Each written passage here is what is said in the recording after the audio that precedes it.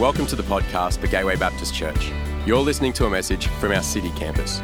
Find us at gatewaybaptist.com.au if you'd like to connect with us as we seek to change lives by following Jesus in our community, our nation, and our world. We are diving into a series over the next 5 weeks called Letters to the Church. And we're looking at Revelation, the book of Revelation, chapters 2 and 3. I know the book of Revelation does kind of, when you hear it, it evokes a whole bunch of emotions depending on how long you've been around the church. The Revelation is actually from the word apocalypse is actually, when we hear the word apocalypse, we think end of the world. Anyone else here, when you hear the word, actually apocalypse means revelation. So that is, it's the apocalypse of John. John, the apostle John, the disciple John, is on Patmos Island in prison because he's sharing the gospel, and as he is lying, and you can read this in Revelation chapter 1, as he is in prison, he has a vision. Jesus comes and meets with him and says, John, write down all the words. In fact, this is what we read in Revelation chapter 1. I'm just going to read verses 1 to 3, Matt, just to kind of give us an orientation as we dive into what is to come. In Revelation chapter 1, verses 1, we read the revelation from Jesus Christ, which God gave him to show his servants what must soon take place. He made it known by sending his angel to his servant John, who testifies to everything he saw, that is, the word of God and the testimony of Jesus Christ. Blessed is the one who reads aloud the word of this prophecy, and blessed are those who hear it and take it to heart. And take to heart what is written in it, because the time is near. It's a letter written by John, it's actually from Jesus through John to, as we're going to explore, the 7 churches of Asia Minor. And we're going to start with the letter to Ephesus, which is the first letter. And we're going to read it. And I thought that it would be nice, as it said, blessed are those who is the one who reads aloud the words of this prophecy. I thought it'd be really cool if we read it aloud together. We may not do it every week, but I thought we'd start tonight by reading it aloud. So the words are going to be on the screen behind me. I'm going to turn around and we're going to read the words together. Can we do that? Get our reading voices on. Take it away, Matthew. Here we go. To the angel of the church in Ephesus write, these are the words of him who holds the 7 stars in his right hand and walks among the 7 golden lampstands. I know your deeds, your hard work, and your perseverance. I know that you cannot tolerate wicked people, that you have tested those who claim to be apostles but are not, and have found them false. You have persevered and have endured hardships for my name and have not grown weary. Yet I hold this against you. You have forsaken the love you had at first. Consider how far you have fallen. Repent and do the things you did at first. If you do not repent, I will come to you and remove your lampstand from its place. But you have this in your favor. You hate the practices of the Nicolaitans, which I also hate. Whoever has ears, let him hear what the Spirit says to the churches. To the one who is victorious, I will give the right to eat from the tree of life, which is in the paradise of God. Very good.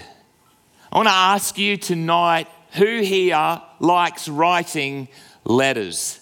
Anyone like writing letters and then buying a stamp, putting them in an envelope, and then sending them in the mail? Anyone do that?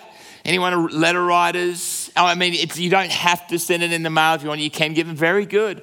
There's a whole bunch of young adults this morning who stuck their hand up. It's like, guys, that's so cool. That's so retro. We don't really write letters these days, do we? We're a little bit more instantaneous. We have things like Facebook Messenger and Gmail, email, carrier pigeon. No, that's way back. But that's how it was. You know, for thousands of years, the only way that you could communicate with people who were not in your locale would be to put ink to paper and send it in whatever way that you could. I've been thinking this week about what it would have been like even 100 years ago. You know, in the First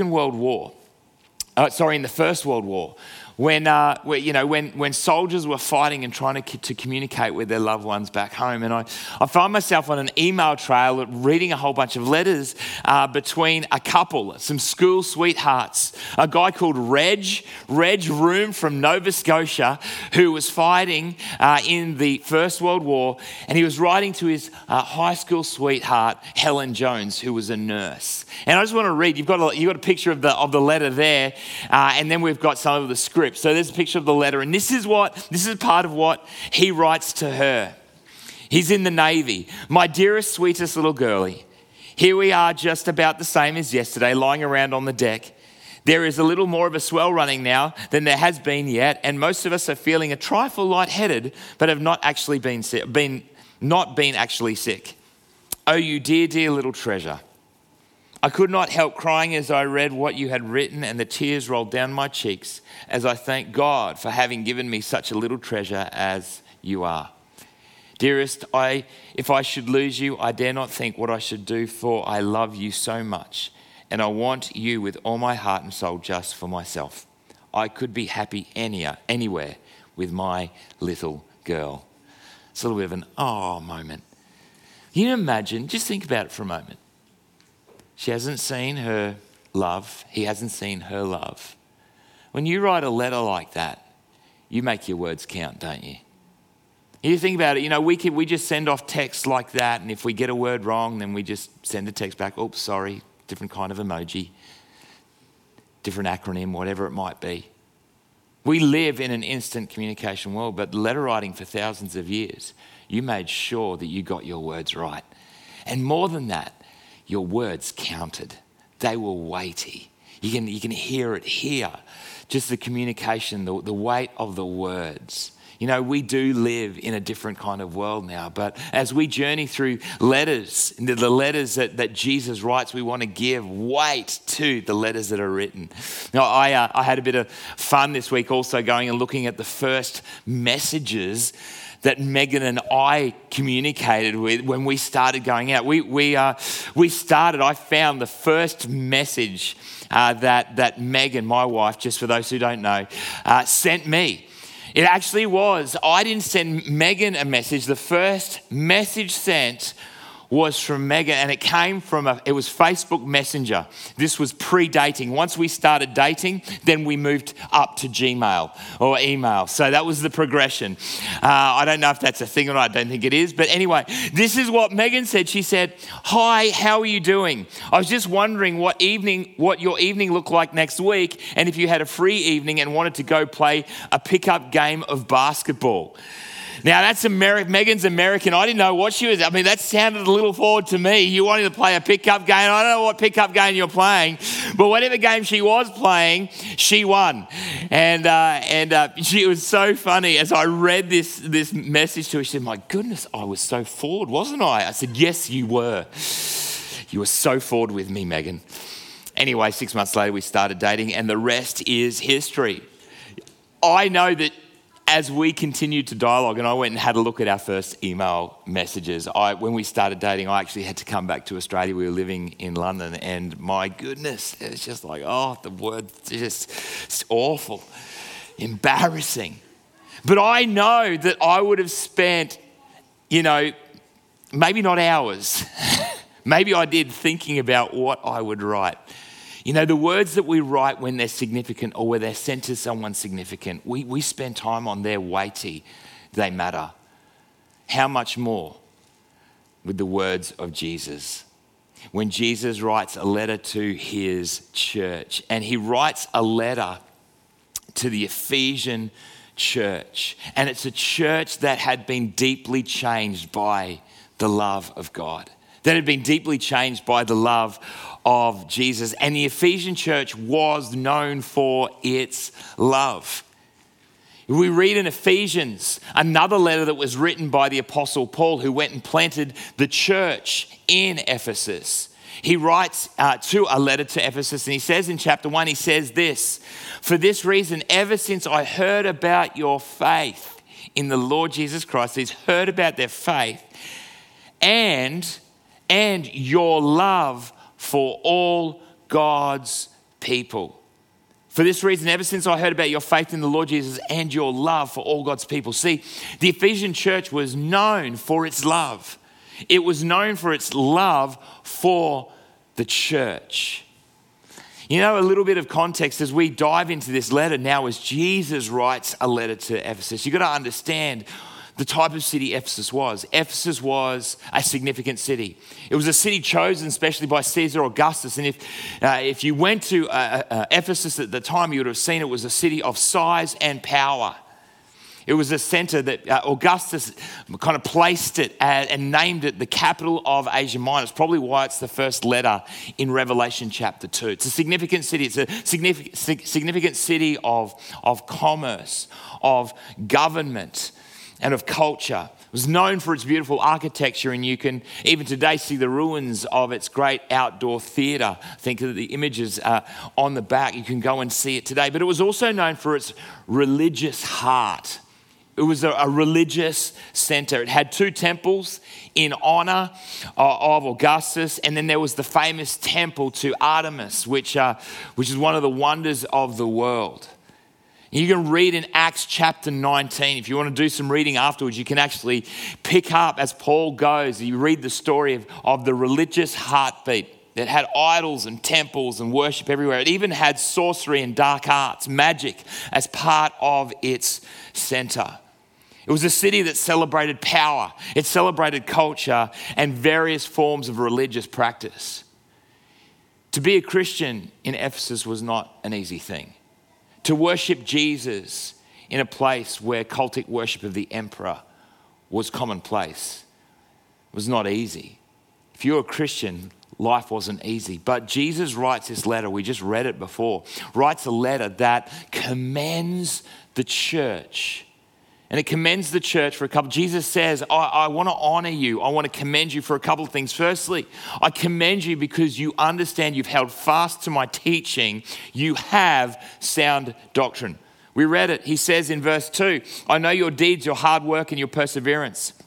I know that you cannot tolerate wicked people, that you have tested those who claim to be apostles but are not and have found them false.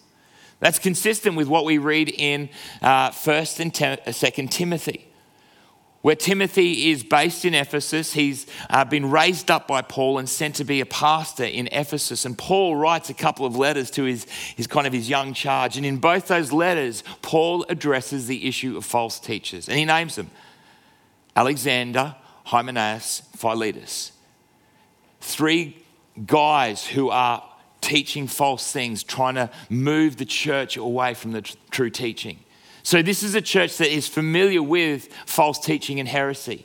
And Jesus says, I want to honor you. I want to honor the fact that you understand doctrine, that you actually understand the gospel, you understand truth. He goes on to say in verse 6, we read it, but you have this in your favor. You hate the practices of the Nicolaitans, which I also hate. Who were the Nicolaitans? Well, we can't know absolutely, but it's thought that they actually was formed under Nicholas, who was a teacher of the time, and it essentially syncretized Christianity with culture. And so it embraced sexual promiscuity, and it embraced eating the food of sacrificed to idols. It was this blend of Christianity and culture. And Jesus says, I honor you because you hate that form, that cult, that religion. I honor the fact that you have held to the truth, that you understand doctrine. I think that's an encouragement for us too. That actually doctrine matters, truth matters, understanding our faith matters. The other thing that Jesus commends the church in Ephesus for is he says, I commend you for your sacrificial service. Despite the persecution, despite the context of the city that you're in, despite everything that's going on, you have remained faithful. In verse 3, we read this, you have persevered and have endured hardships for my name and have not grown weary. As I said before, to be a follower of the way, which was the name for the church in the early days, you lost your job. If you didn't bow down to Caesar, to the emperor, you'd lose your job. You were persecuted. You lost dignity. You know, they suffered, but in the midst of all of that, they did not grow weary. For the name of Christ, they did not grow weary. You know, I think there's something in that for us as well, an encouragement for us, because, come on, let's be honest, to be a Christian and to hold to some of the values and the truths that we hold to is not popular in our universities, in our workplaces, and perhaps in some of our families today. And to actually put your hand up or to put your head above the parapet and say, you know what, this is what I believe, means that you will be persecuted. It means that you may be mistreated. It may mean that you're belittled. It may mean that you're not promoted. It may have a whole range of things. Now, we may not be persecuted like the early church, but there is still ramifications. And Jesus says to the church in Ephesus, and he would say to you and to me today, I honor you when you suffer for my name. I honor you. We need that to bed into our hearts. You know, that when we suffer for the name of Jesus, and I'm not saying be a jerk for Jesus. I'm not saying that at all. There's some of those, but actually as we walk in love, the reality is that there may be some costs involved. Jesus honors you in that. But then we read in verse 4, there's a yet. Yet, Jesus says. Verse 4, yet I hold this against you. You have forsaken the love you had at first. Jesus commends. He says, but there's something, guys, that I just need to talk to you about. This is a letter of lament. It's a letter of lament of lost love. And here's the thing. This is what this letter tells us. It says that we can, on one hand, know the truth. We can be, let me just go with the alliteration for a moment. We can be lawful. We can know the right things. And we can be loyal. We can be lawful and loyal, but loveless. And Jesus writes this letter to the church in Ephesus and says, you've lost your first love. This is kind of like a break-up letter. Almost, not quite. It's a warning letter. And the letter, you know how breakup letters go, it's kind of like it's not you, it's me. Well, Jesus isn't doing that. He's not going, it's not you, it's me. He's going, it's you, not me. You've walked away. You've walked away. Did I get that wrong? No, I got that right? Good. I got it wrong this morning. It was so embarrassing. Saying Jesus says it's not me, it's not you, it's me. I don't know. Anyway, here's the thing. They had not forgotten their first love. You know, that might be excusable. You know, listen, time's gone by, things have gone on, but it's hard. They haven't forgotten. They've actually forsaken their first love. They have dispensed with their first love. They've walked away from their first love. They have turned their back on their first love. And this breaks Jesus' heart. See, we've got to understand this, and I reckon this is sometimes hard to get our heads and our hearts around, but Jesus loves his church. Jesus is head over heels in love with his church. Jesus is head over heels in love with you. And we see it all through Scripture. We see this analogy of marriage, loving marriage throughout the Bible. God, who is a covenantal God who comes and makes covenant with the people of Israel. You read through Hosea, this analogy of Israel prostituting itself, betraying marriage. We see some of the imagery and analogy in the Song of Songs. And then we get into the New Testament. We see Jesus paint the picture of the kingdom of God and the coming kingdom of God like a marriage banquet. And then Paul writes in the letter to the Ephesian church, he says this. When he's talking about the context of marriage, he says, husbands, love your wives just as Christ. Now he's making the analogy clear between marriage and Christ, just as Christ loved the church and gave himself up for her. Just as Christ loved the church and died for her. Jesus is head over heels in love with his church. Jesus is head over heels in love with you. And we see this beautiful consummation at the end of Revelation, this book that we're reading. Some of the motifs that we're going to find as we journey through these letters are setting the script for the rest of the book. And in Revelation chapter 21, as we get to the end of the story, we read these words, John writes, I saw the holy city, the new Jerusalem, coming down out of heaven from God, prepared as a, what? Everyone say, as a bride, beautifully dressed for her husband. And I heard a loud voice from the throne saying, look, God's dwelling place is now here. God's dwelling place is now amongst the people, and he will dwell with them. They will be his people, and God himself will be with them and be their God. This is the intent of God. This is the telos of God. This is the trajectory of what he wants for us, is that we may be in his presence forever. You want to understand what loving relationship looks like? It's being in the presence of God forever. That is what God wants. The God of love wants us to be in his presence. That's what it means to be and to live as his bride in love. I love at the end, we read it in verse 7, Jesus finishes the picture. He says, for those who are victorious, they will find themselves around at the tree of life, which is the paradise of God. It's this going back to creation, this dwelling point. This is where, church, if you are victorious, you will know my love in a profound way. You're invited to dwell. We are invited to dwell in the presence of God. Guys, we need to understand this. Grab hold of this. Jesus is exuberantly, passionately, outrageously in love with you. That may sound really strange to you. I get it. But it's the truth. And if you can get hold of it, it changes everything. Jesus is outrageously, passionately, exuberantly in love with us. That is what we read in the Bible. That is what we see in his actions. And Ephesus didn't love Jesus. They didn't love Jesus. They were going through the motions of love without actually loving. See, here's the thing. We can be dutiful, we can be legal, we can be loyal and loveless. And that is what had happened in the church in Ephesus.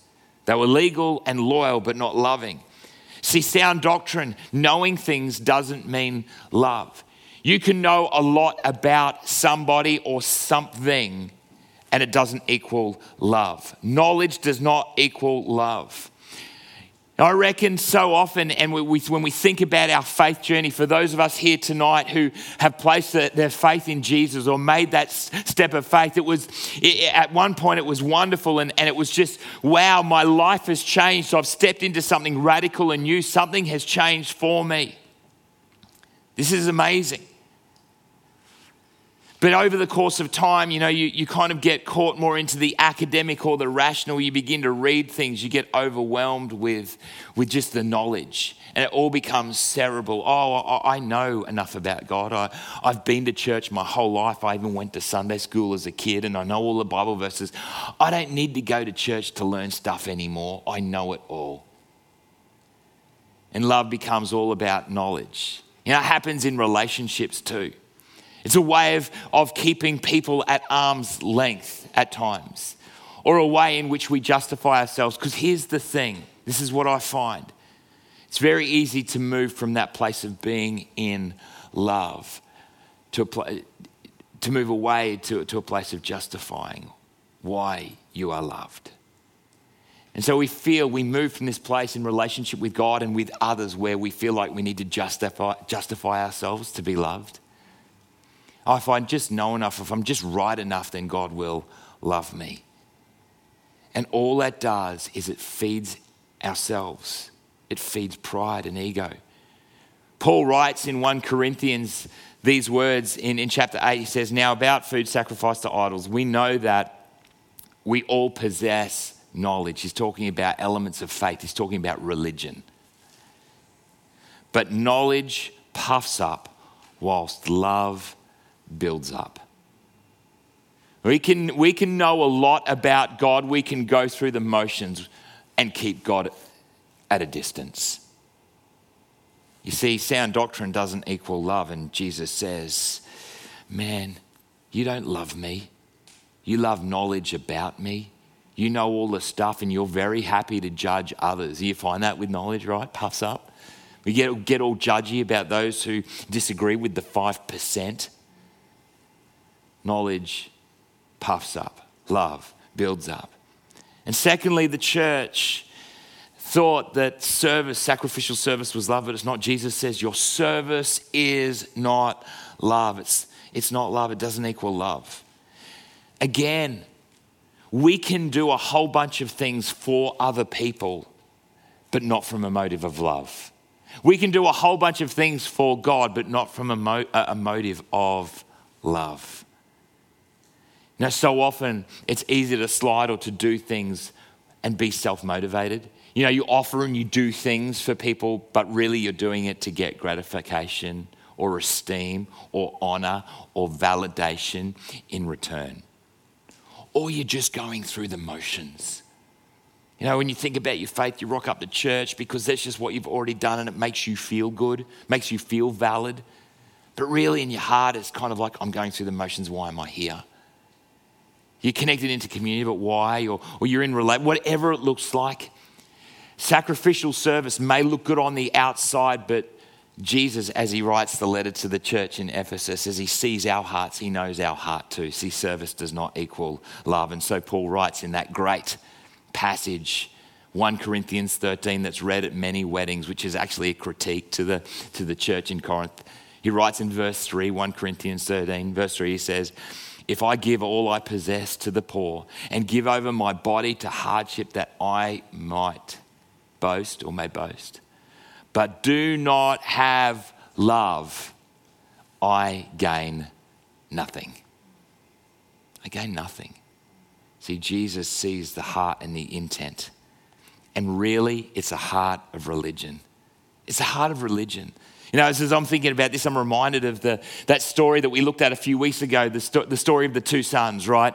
You got the oldest son who stays and is dutiful and does his work for his father. The youngest son who says, Dad, I wish you were dead. Give me my inheritance now so I can go. And he gets his money, goes and he lives it, living his licentious life and then blows it all, realizes that he's out, finds himself in a pigsty and goes, I'll just go back to the house. I need to go back to the house and be a servant. I just want to be in the presence of my father. And so he repents, which literally means turn 180 degrees. And he goes back home and he says, Father, just take me in as a servant. I just want to be in the house. I want to dwell with you. Father wraps his arms around him and cloak. Come in, let's have a party. You're home. Comes into the presence of the Father, comes into the presence of his love. Receives the warm embrace. Meanwhile, the religious son who knows everything and has done everything stays outside, refuses to come into the house and into the party. Why? Because of his pride, because of his dutifulness. He had been doing things out of ought to, not love. See, the religious heart had embedded into the church in Ephesus. They knew it all, they did it all, but they didn't have a heart of love. And here's the thing, here's the warning for all of us. When we lose our love, we lose everything. Don't lose your love. When you lose your love, you lose everything. And Jesus writes this letter. It's a love letter. It's lamenting loss, but there's an opportunity. Jesus says, repent and return to your first love. Return to that love that you had when you first started out, that you were known for. You were known for your love for the church. You were known for your love for one another.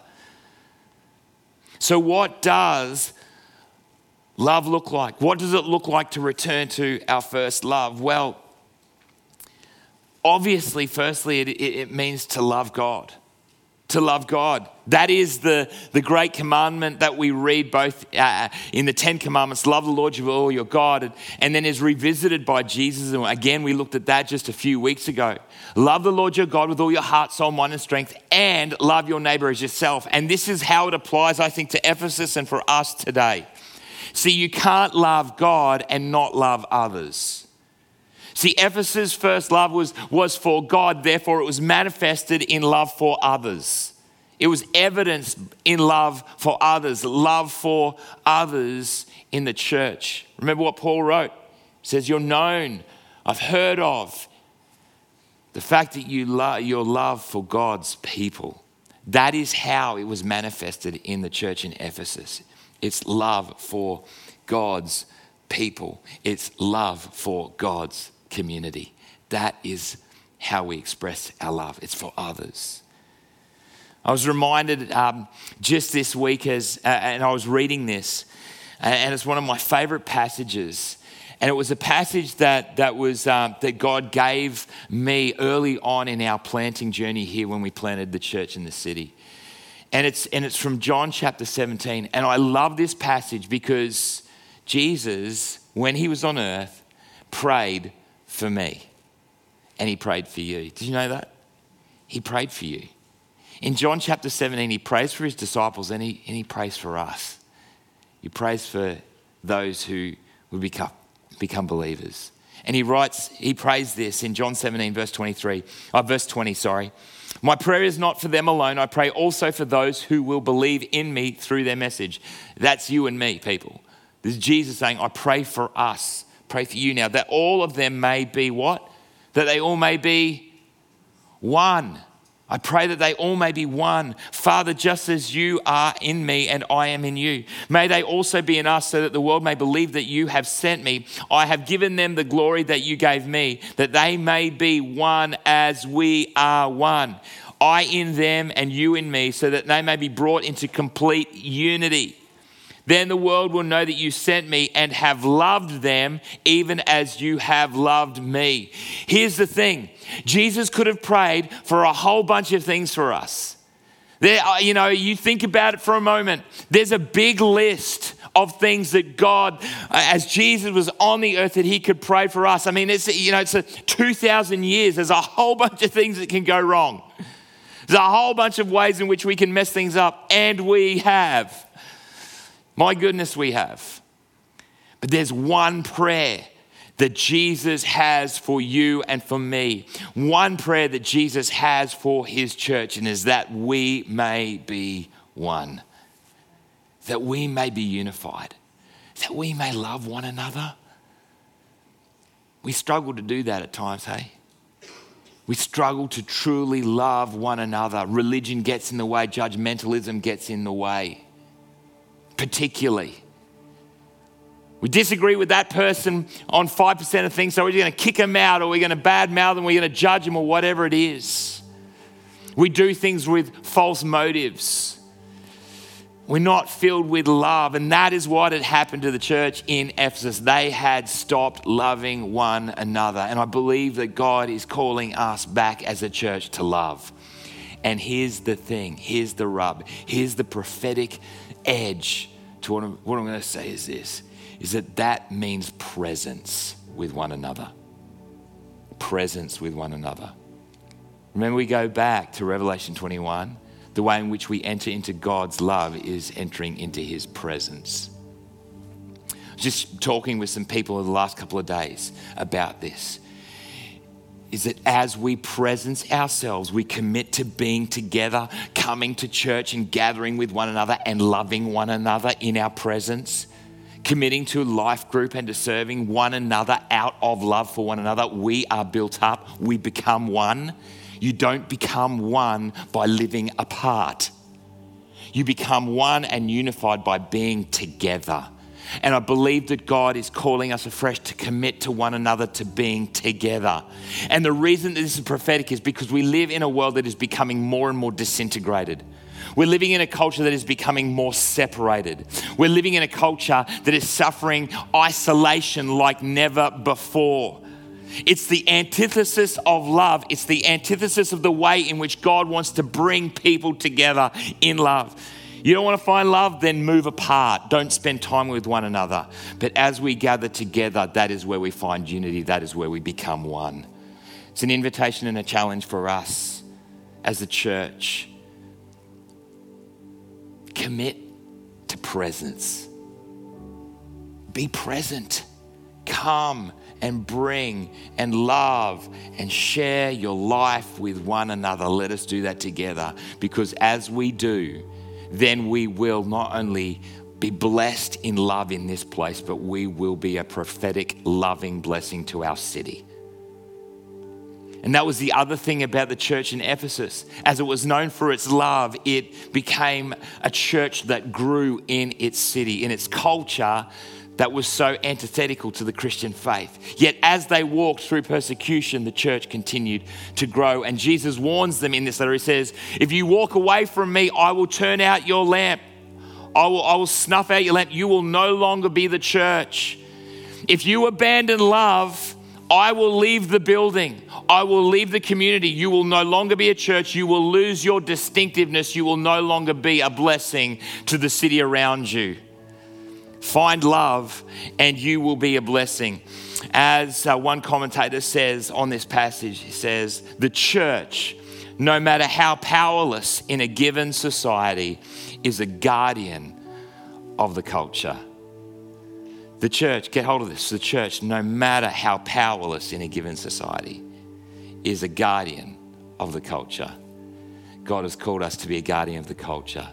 Even as we watch and see the pain and the brokenness that is going around, we are given the responsibility to love in order that we may be a guardian for the culture. Doesn't that inspire you? Does that challenge you? It's an invitation for us all to choose to abandon religion and knowledge, to abandon sacrificial service for our own self-gain and self-motive, and to step into a place of love, giving ourselves to one another in order that we may know the presence and the power of Jesus in our midst. Jesus loves you. He really does. He really loves you. He is in love with you, and he just wants you to enjoy his presence. I want to land just with this analogy. No parent, and I can speak as a parent, someone with 4 kids. I am not interested in any of my kids saying, Dad, I want you to love me, therefore I'm going to learn more. Or Dad, I want you to love me, therefore I'm going to do more. I just want them to be in my presence. I just want them to be with me. There is nothing that my kids can do for me to love them anymore. Yes, they frustrate me at times. Maybe more than a little frustrate. But I love them nonetheless. And there is nothing that I want them to do for them to earn my love. And it's the same with Jesus. Know that. Know that. Know that. He adores you. He loves you. He died for you so that you don't have to do anything to respond to his love.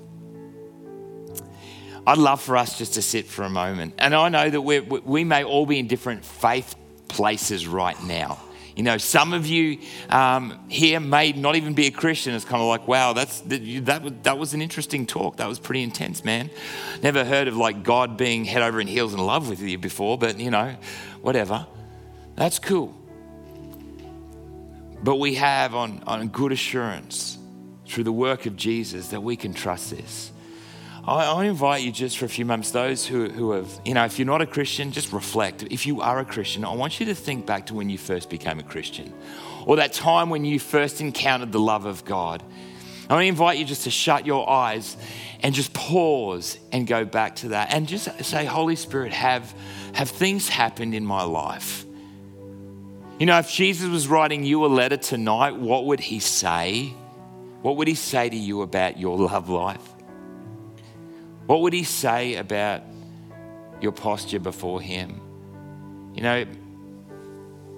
Has sound doctrine, has knowledge, has thought got in the way of your love? Has service, doing all the right things for God or for others, has that got in the way of your love? Come on, why don't you just, for a moment, we're going to worship in a minute. And we're just going to create a space where in your own way you can just bring your love afresh to him. But just want you to shut your eyes for a moment. Go back to that place What was it like when you first became a Christian? When you first experienced the love of God?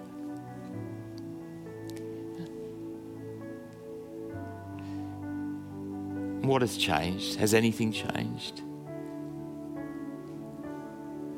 Just bring it before God. Maybe you just need to repent. You just need to confess.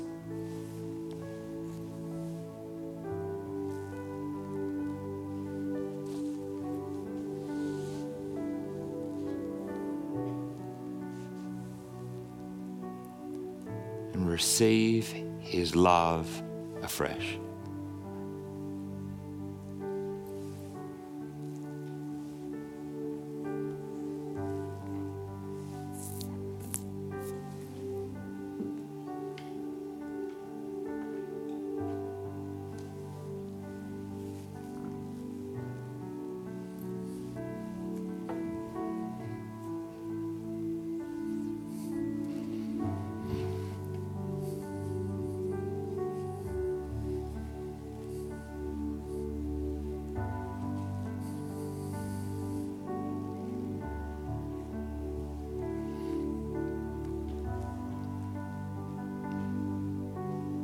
Hey, in a minute we're going to worship. We're going to sing some simple love songs to God.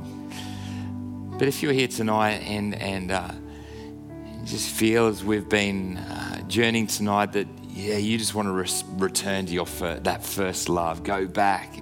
Maybe you've been distracted, been knocked off. Maybe some of the things we talked about tonight have just distracted you. God is calling you back to his first love. I'd love to pray for you. If that's you, just as almost just like a statement, a declaration, you know what? I'm going to go back to that place. I'm just going to invite you just to stand where you are right now. If that's you, I'd love to pray for you. There's just a number of us that God's doing that. Come on, just stand where you are.